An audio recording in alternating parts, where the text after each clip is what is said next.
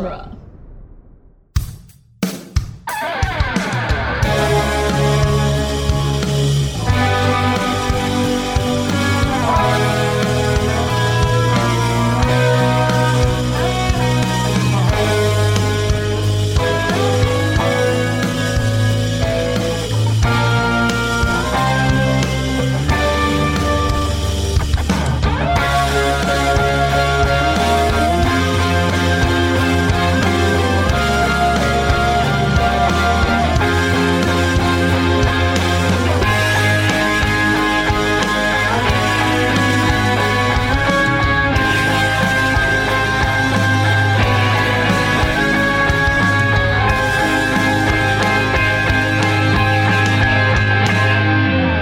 Welcome back to Spider-Man Minute, the daily podcast where we analyze and fight on the side of a building in Spider-Man 2. One Aunt May flinging minute at a time. I'm Scott Corelli. I'm Zach Luna. And I'm Paul Montgomery from the internet. Yay! You may also know me as the co-author of the upcoming graphic novel, The Margins, with my buddy David Campo and our artist, Amanda Donahue. Fantastic. Yes. So maybe we can talk a bit about that later. But. Awesome. Yes. Yeah. Yeah. And I'm very excited to talk about that book. But we are here to talk about minute 51, which starts with a woman on the phone hearing something and ends with Spider-Man telling Aunt May to hang on. Yeah. You know, Keep hanging in there. it's not, I think I can count on one hand the amount of action scenes that involve an elderly woman to such a degree that is in this. I mean, granted, it's an elderly woman in peril. So maybe not as impressive as like Helen Mirren in what was that, Red 2? Red. Yeah, Red or 2. just Red. Well, she was in Red, yeah. She was in the first both. one. Yeah. So maybe not as impressive, quite as impressive as that, but kind of impressive nonetheless. Just seeing an elderly woman being flung around in an action scene is not something you see a lot. Yeah, and the stuff on wires and, her whole bit with the angel, which we'll get to later. Like, she's very involved and it's kind of fun. I'm sure Rosemary Harris had a blast doing it. By all accounts, she was pretty stoked about having more to do in this film because, as we talked about last season, there's not a lot for Aunt May to do in the previous film. She's Right. there, Right. But this one, she's at least a lot more integral to the story itself. So it's fun to see that reflected in the, the big spectacle stuff too. So yeah, way to go, Rosemary. You look She good. prays in the first one, right? That's the one. It's Yeah. Yes, into the bedroom and she's praying, very dramatic. Yep. Finish it. Yeah, that one. And deliver us. That's what I remember. Yeah. Yeah, it's a little wild. This is, I think, a little more involved. In terms of, this whole week is mostly just Doc Ock and Aunt May and Spidey doing stuff. But I finally found one other actor to make note of here, and it was a little tricky because she's not in the credits. But our young lady here on the phone here at the top of the episode. So the one on the right. On the right, yeah. She's on the phone with glasses, and she does all the big screaming in this minute 51. That is Bonnie Somerville, who is, depending on what shows you watch, a kind of fairly recognizable actress. The main thing that I think a lot of people know her from is she was Mona on Friends, and she was a series regular on Code Black. But what I figured Scott might recognize her from is that she played Rachel Hoffman on the OC in the first season. That's where I know her from. Oh, wow. She's that lawyer who tries to seduce Sandy all the time Right. in season 1. Oh, wow. Is her. Yeah, this is her just making a screamy appearance in a Sam Raimi movie. Going She's full a Sam singer Raimi. too. She is also a singer. Yeah. Is she on the OC soundtrack or like I the don't know. Garden State It's soundtrack or something? possible. I don't know. Yeah, she's around. I don't know as much about her. Ephemera from college era is just Yeah.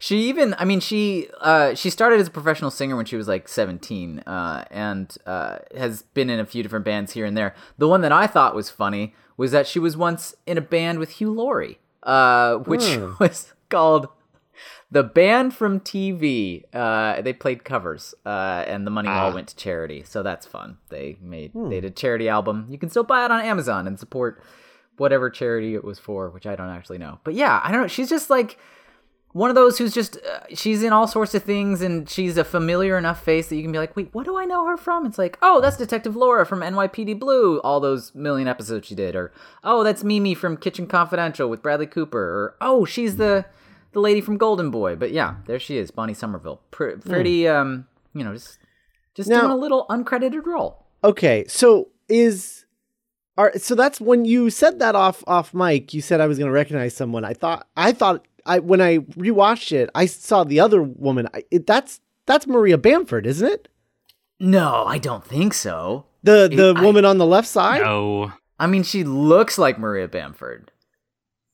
I don't know. Oh, I'll do There's- some Googling while you guys talk. yeah. Yeah, Oh man. There's something about her that just really reminds me of Maria Bamford, like almost like Maria Bamford was doing like, extra work or something when she Right, first moved yeah, out to yeah. LA or something. I don't. Which is entirely possible. Like, I mean, that's what I did when I first moved out to LA. There's Yeah. like several episodes of Parks and Recreation where like I'm just wandering in the background with my dumb face behind. So it's a no, but I can connect it. Oh. yeah. She was in Charlotte's Web. Oh, too. that's pretty close. Yeah. Wilbur's Great Adventures. So there's that. Oh, okay. All right. Fair enough. But the other thing too is that like extra work, unless it's really featured, you don't get credits for it. So it would be hard to Right. like actually look it up. It's usually eagle-eyed people, possibly like us, pointing out like, oh yeah, like Brad Pitt did a lot of extra work when we moved to LA, but you would never find it on like a resume or an IMDb type thing. So man, it does look a lot like her. Oh no. That's Yeah. crazy. I don't know. It's possible. But yeah, no, I was mostly just going for the OC points there. Huh.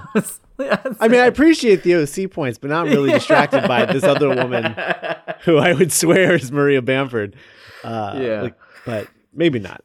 What do you think about this scene itself? Like the Well, okay, so office I don't love the screaming, but I do love that we're seeing the destructive nature of Doc, what it's like for Doc Ock to crawl up a building. That he's like, yeah. wrecking the interior of this building, along with the exterior, because he's not sticking to the side of the building. He's stabbing his way into it. Yeah.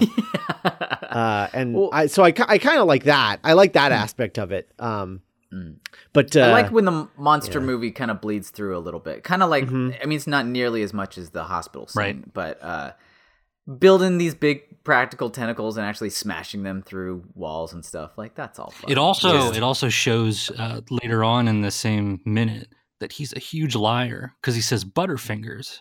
yeah, And he's actually got a very good grip. yeah. Yes, yeah. Maybe too good of a grip. Really excellent. No, this guy, this supervillain guy, maybe not the most honest person out there. Yeah, as it turns out. I don't know. I really like I like the shot where she's screaming and running toward the camera. It's just so big and silly and dramatic, and I don't know. It just feels very Sam Raimi to me, and I like that a lot. But I like seeing Doc Ock and Aunt May in the windows in the background. I think that's a nice detail. And I think they really did it that they're not like comped in. I mean, obviously the tentacles are, but I think they literally had them rigged on the outside of the set because this is an interior set. And they just sort of, because like if you look at Aunt May flailing around there, it really looks like she's just outside the window. Just, That's true. That's screaming pretty good. and yelling. I like that. Yeah, my assumption is that pretty much everything this minute was shot on sound stages with a green screen replacement for the background. Because once we get outside on the wall there, it looks to me like it's a slanted set. So like that they're moved along on wires and kind of suspended halfway horizontal, at least May and Ock are, but that they have a physical thing to walk around on and interact with. I think it looks pretty good as far as the like faking the walls things goes in these movies. I think this little exchange with Spidey above them and looking down at them works pretty well. I don't know what it is about the gravity looking right, but it looks fine to me. Yeah, I distinctly remember being in the theater and thinking like, yeah, we're finally getting into the, superhero movies, comic book movies being a thing, and they're just being straight up like broad daylight action sequences, and that being a very big deal. And I was also I was excited. I remember at that point thinking that the next step was having like team ups between villains or like team ups between superheroes. Oh, sure. I could only imagine what the future would bring.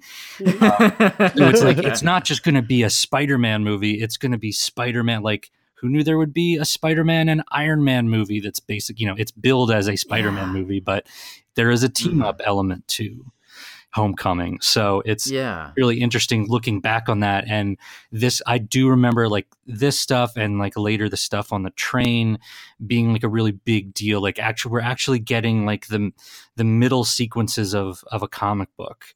It's not just the third act stuff. It's also just like cool set pieces set during the middle of the day, or like it's a bank robbery. And I just remember thinking just that becoming like, I was like, don't take this for granted, Paul. Like, this is really important. This is a big moment in filmmaking. Even in contrast to like the previous movie, I mean, there's the World Unity Festival, which is the only big like sunlight, full daylight thing last time. But a lot of the like big actiony Spider-Man stuff in the first movie is him at night. Like his first appearance in the full suit ever is at night when he's like apprehending robbers and whatnot. And the big fight at the end is all at night and whatnot, because it's, generally easier to sell effects and stuff like that, like Jurassic Park in the rain or in the dark and whatnot. Right. But this one, they really went for the whole enchilada, I guess. And for the most part, it works. I still like the effects in this, even though I don't like believe them. I don't know how to phrase that, but you know what I mean? Well, I don't know. I think I just buy into them. I might not necessarily believe them as like real, but I buy into them, and that's a good way to that's a good distinction. Yeah, and that's more than I can say for the effects in the first movie. Yeah.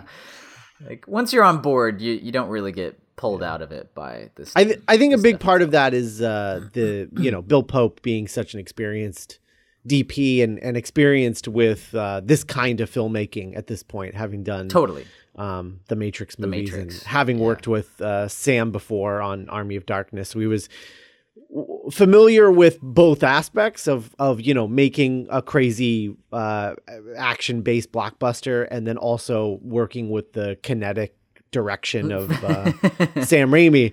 And then you combine those things, and he knows both of those things fairly well, and then can turn out a movie that just works. Totally. Yeah.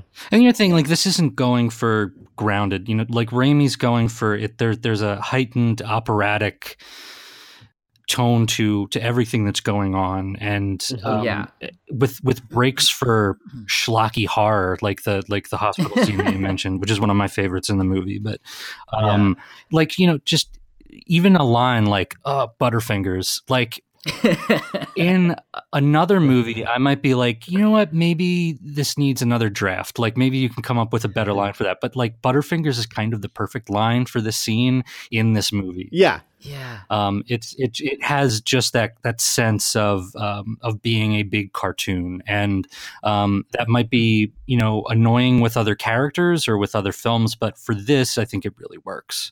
Yeah, totally. And so you can do things like have Bonnie Somerville screaming, running towards the camera, and just really really heightened stuff. For me personally, I might say, like, have her, but instead of the Maria Bamford stand-in, have Hal Sparks in there again. Oh, no. and just give like a Jim from The Office look at the camera, like, seriously, like this is still happening. Can't believe this week I've been having. Yeah, that's fun. I think it's. I guess I had a comment, but it'll probably make more sense in a later conversation. But just in terms of like. When we go big and have those Sam touches, I usually love it. The only thing that I ever get a little wherever wears thin is if it's like the same beat repeated, I guess. And I think that's why some people, when they see the screamy bit here, it's just the buildup of the screamy nurses earlier and some other screams we'll have later where they can kind of be like, I don't know if I like the scream. But like, especially watching it isolated today, it's just fun. It's just like really Sam Raimi having fun. Have you guys talked about the glasses at all? Ock's new glasses? Not really. Yeah, no. How do you feel about them? How do I feel about them? They're fine. I don't know. I like that he has. I like a couple of things about them. I like that they're round lenses, which is sort of, like visually, they're trying to be reminiscent of like his, like science goggles or whatever from the comics, which is nice. But then I also I like that they are they're like sunglasses covers over spectacles is what it appears. Which makes it sort of like a different sort world of nerdy kind of style, like sunglasses. Okay. I'm pretty sure that's what it is. So I like that because it sort of makes him a little nerdy. Because I don't know, like Doc Ock in this movie, he's like somebody's dad gone bad. So I kind of like that, which is also why the Butterfingers line works because. Maybe not a super villain, but somebody's dad. Well, 100%. Is that the through line for the primary villains of this trilogy? Is they're always somebody's dad? Yeah. I mean, it's a very dad. Yeah, Norman's Harry's dad. Sandman's his daughter's dad, and Ock is Peter's surrogate dad, father. Sort of. Just also the quintessential dad. Yeah, he's very dad. Yeah. He's just like the things. I'm not saying Otto's look is cool in this film, but I think his look is what a dad thinks is cool. Like his whole, burgundy sweaters, burgundy turtlenecks earlier on in the movie when he's being, I'm a European professor, and now that he's got this like this big like. Nicely tailored jacket and his like cool flippy sunglasses. I just think a lot about like my dad being so excited about his flippy sunglasses growing up. Like he was like, "Aren't these cool? Like I can." I get the sense that he raided like a Lost and Found for those because this is like his bank robbery costume. It's not necessarily his supervillain costume. This is just this was so he could get into the bank and like not be noticed or like if the camera's caught like and I don't know I guess they're like that. He's under the influence of the arms at this point, but there's like some sense of shame that he feels as a human being that he's got to get some kind of costume when he's up to no good in the bank. So I could just see him like going into a Salvation Army or something and just like grabbing some stuff and including this utilitarian but also very fashionable and sort of thematically appropriate duster that he's wearing. Right. It's just he's just the right kind of goober. Like it's he's trying to be dapper and he looks like a monster. I love that. I will say in seeing it in this clip, divorced from the film at large, it feels like the main thing in this minute at least that kind of dates the movie. It's just like I don't know, like it doesn't feel like those glasses are nostalgic in any way. It feels like they are dorky but of a style, and so it kind of dates the scene a little bit. Yeah, I can see that. Fashion is going to be the big thing that dates any of these movies. This many years out, right? And for the most part, I think it might stand out because for the most part they try not to like overly focus on signifiers that indicate that it's fashion-wise 2004 or 2003 when they shot it. It most of the time exists kind of outside of time. It's slightly old, not quite to the level of Tim Burton's Batman, but it's kind of going for a similar thing instead of instead of 80s and the 40s. It's 2004 and the 60s. Right. Yeah. So when they are ostentatious like that, it stands out. So like in the first movie, it's MJ's dress. Yeah. Right. Yeah. Or Macy Gray. Exactly. Like it's like that's a choice, And, yeah. Mm-hmm. And these glasses there's nothing about these glasses that are like, oh, this is a timeless, throwback piece that he chose. This is like, oh, this is hip. currently. He thinks this is hip in some way, and nothing is going to date faster than the current world's version of like what something hip and futuristic looks like. Yeah, it's two things. It's fashion, and then and we'll talk about this, but the CG. So like, sure, yeah, the stuff that's bleeding edge, state of the art.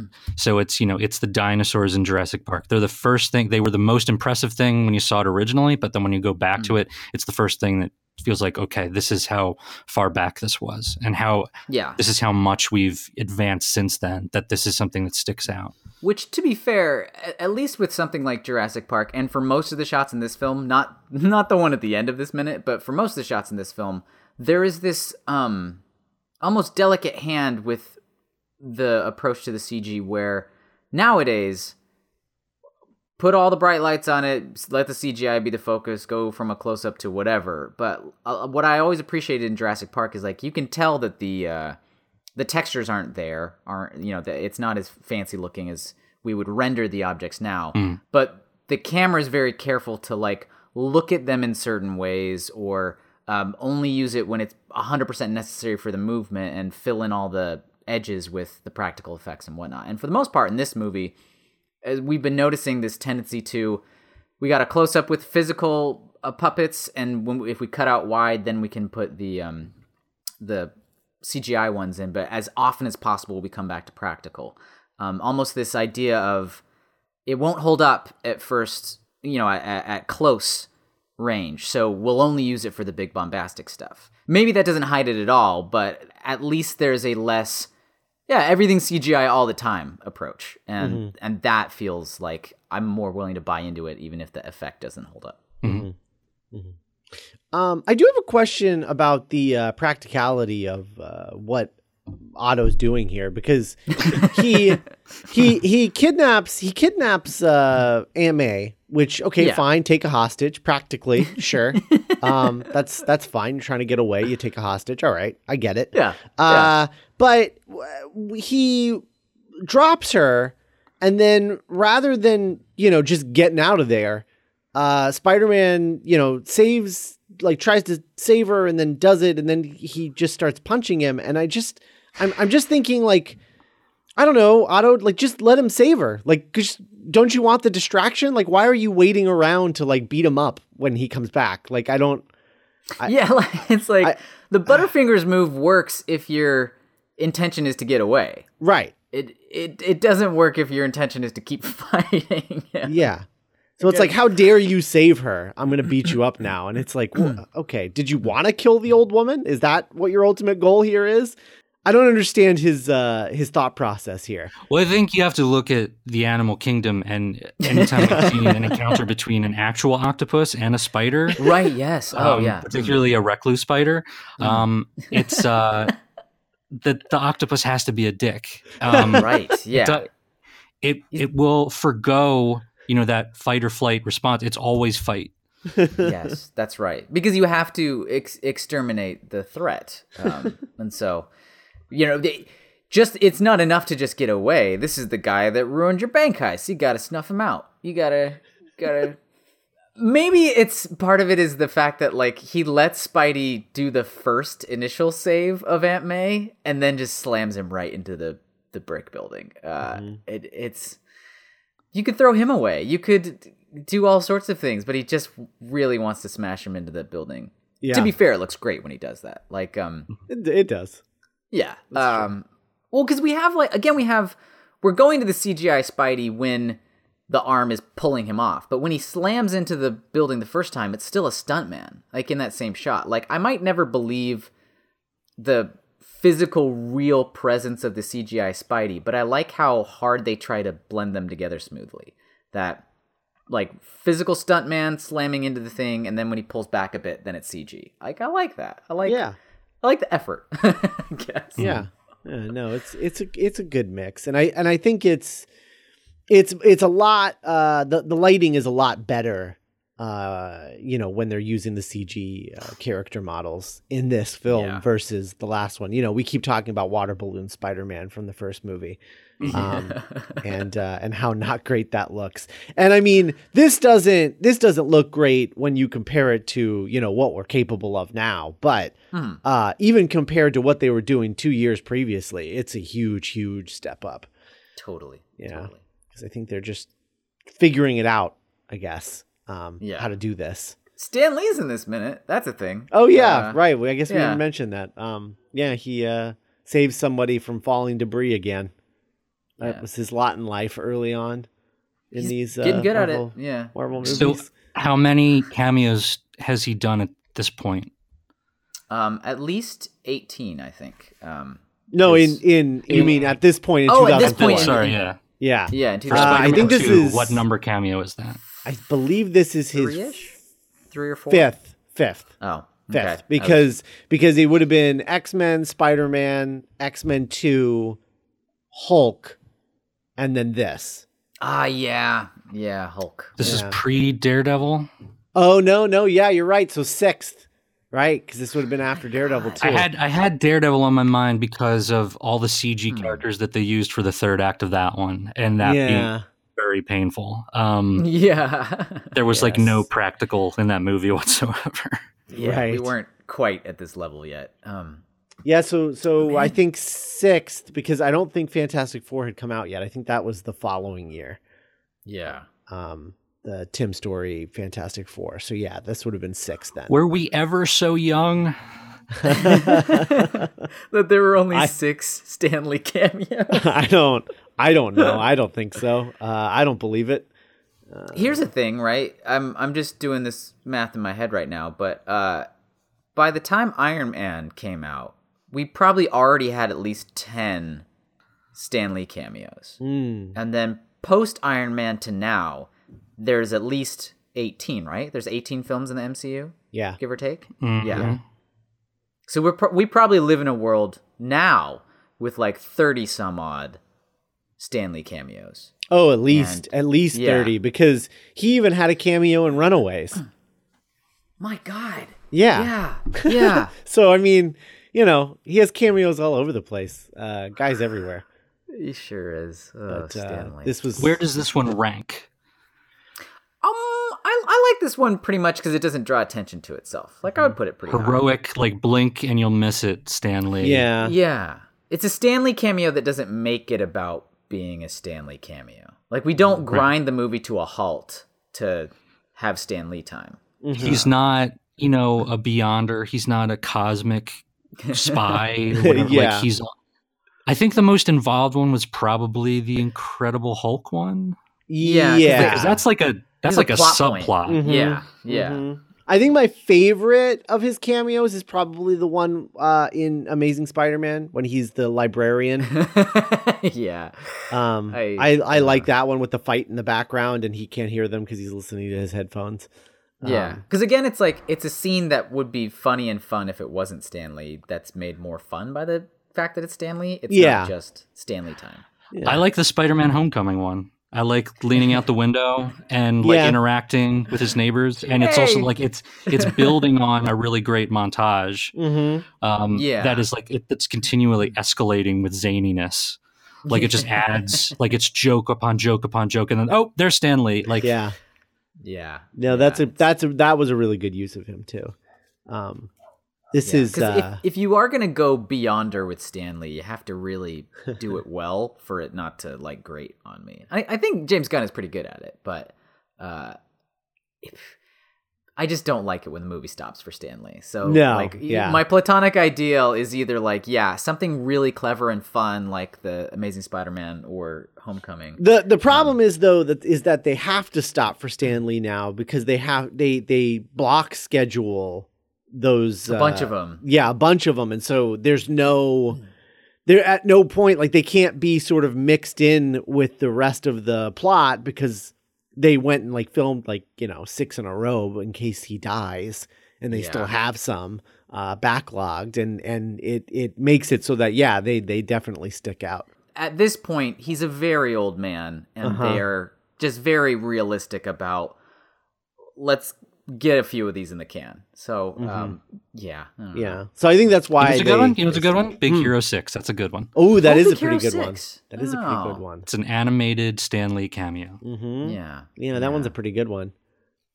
Yeah, it's lighthearted and funny. It's surprising because I think it's like the only Marvel reference in the whole movie, really. And it's Stan Lee. Yeah. But all right, well, Paul, tell us about The Margins. Oh gosh. So The Margins is my first graphic novel. This will be this is just another Wednesday for Dave because he's written stuff like Lost Angels and things like that. But this is our first original graphic novel. It's creator-owned book through Fanbase Press. It's coming out July 23rd, and it's a mixture of, there's a little bit of Cool World in there. There's a little bit of Never Ending Story in there. It's about an illustrator, a young woman named Charlie, who lives in Portland with her girlfriend Rita. And this is just as much Rita's story as well. She's got a whole subplot going on with, she's trying to open up a really good, authentic Mexican cuisine food cart in Portland because Dave moved to Portland while we were developing this book and discovered that it's just not there. It's just not happening. He's coming from Southern California, and so he really missed that part of the food pyramid was just not there in Portland. They may say they've got everything covered, but they don't. I'm taking this on Dave. So don't send me the emails like on you saying something's lacking. But anyways, Charlie takes on this job drawing a comic book with this guy she meets online, and she doesn't know it, but it turns out that this comic he's basically ripping the story from an old pulp manuscript from the 30s that his great grandfather wrote. And it turns out great granddad is not quite done with this story yet. He went missing back in 1937, but he's not done with this story. And Charlie gets sort of like swept up in this mystical, fantastical world of Alad, starts drawing things, and those things start scurrying about in Portland, in the grocery store. Fun. And so there are goblins in Portland now. Just if Portland wasn't enough already, there are now goblins. So that is The Margins. It's about gatekeeping. It's about the creative process. It's about obsession, all those things. And we're working with a first-time comic artist named Amanda Donahue. I cannot believe it's her first comics work, but it is. She works in animation, and her storytelling is so expressive. Really great, facial stuff, and like just I love watching the characters' hands because they tell a story all on their own. The gestures that we do with our hands and things like that. So I don't recommend that people start out their first comic thing as a 120 plus page graphic novel. You might want to start with like an 8-pager, maybe start there. But we went whole hog on it, and Amanda, it's been amazing to watch her grow as an artist through the whole process. Especially since she started off at such an amazing point, but she's only gotten better and better, and I'm really excited for people to see it. So it's in pre-orders. We're not going through Diamond. You can pre-order it through the Margins Comic. I believe it's themarginscomic.com, or if you go to fanbasepress.com, you can find the Margins page on there. You'll also find it on my Twitter at Fuzzy Typewriter, or the Margins Comic on Twitter. What else? And then it'll be on Amazon and Comixology in July. Beautiful. So nice. It's been in the works for several years now, and it's very surreal that I get to actually talk about it. Oh yeah, I've seen you talk. I mean, sort of hinting at it and stuff for a long time. So this is definitely a long time coming. It's really cool to see it finally happening. I'm thrilled for previews to finally be coming out, and we've done some interviews, and it's just weird. I was like, am I actually allowed to talk about this? And Dave's like, yeah, you can say that. Like, you're allowed to talk about it now. Yeah, that's awesome. Fantastic. Very cool. Well, we've got you for 2 more days, so we'll all be back here tomorrow to talk about Minute 52. Bye, everybody. Bye.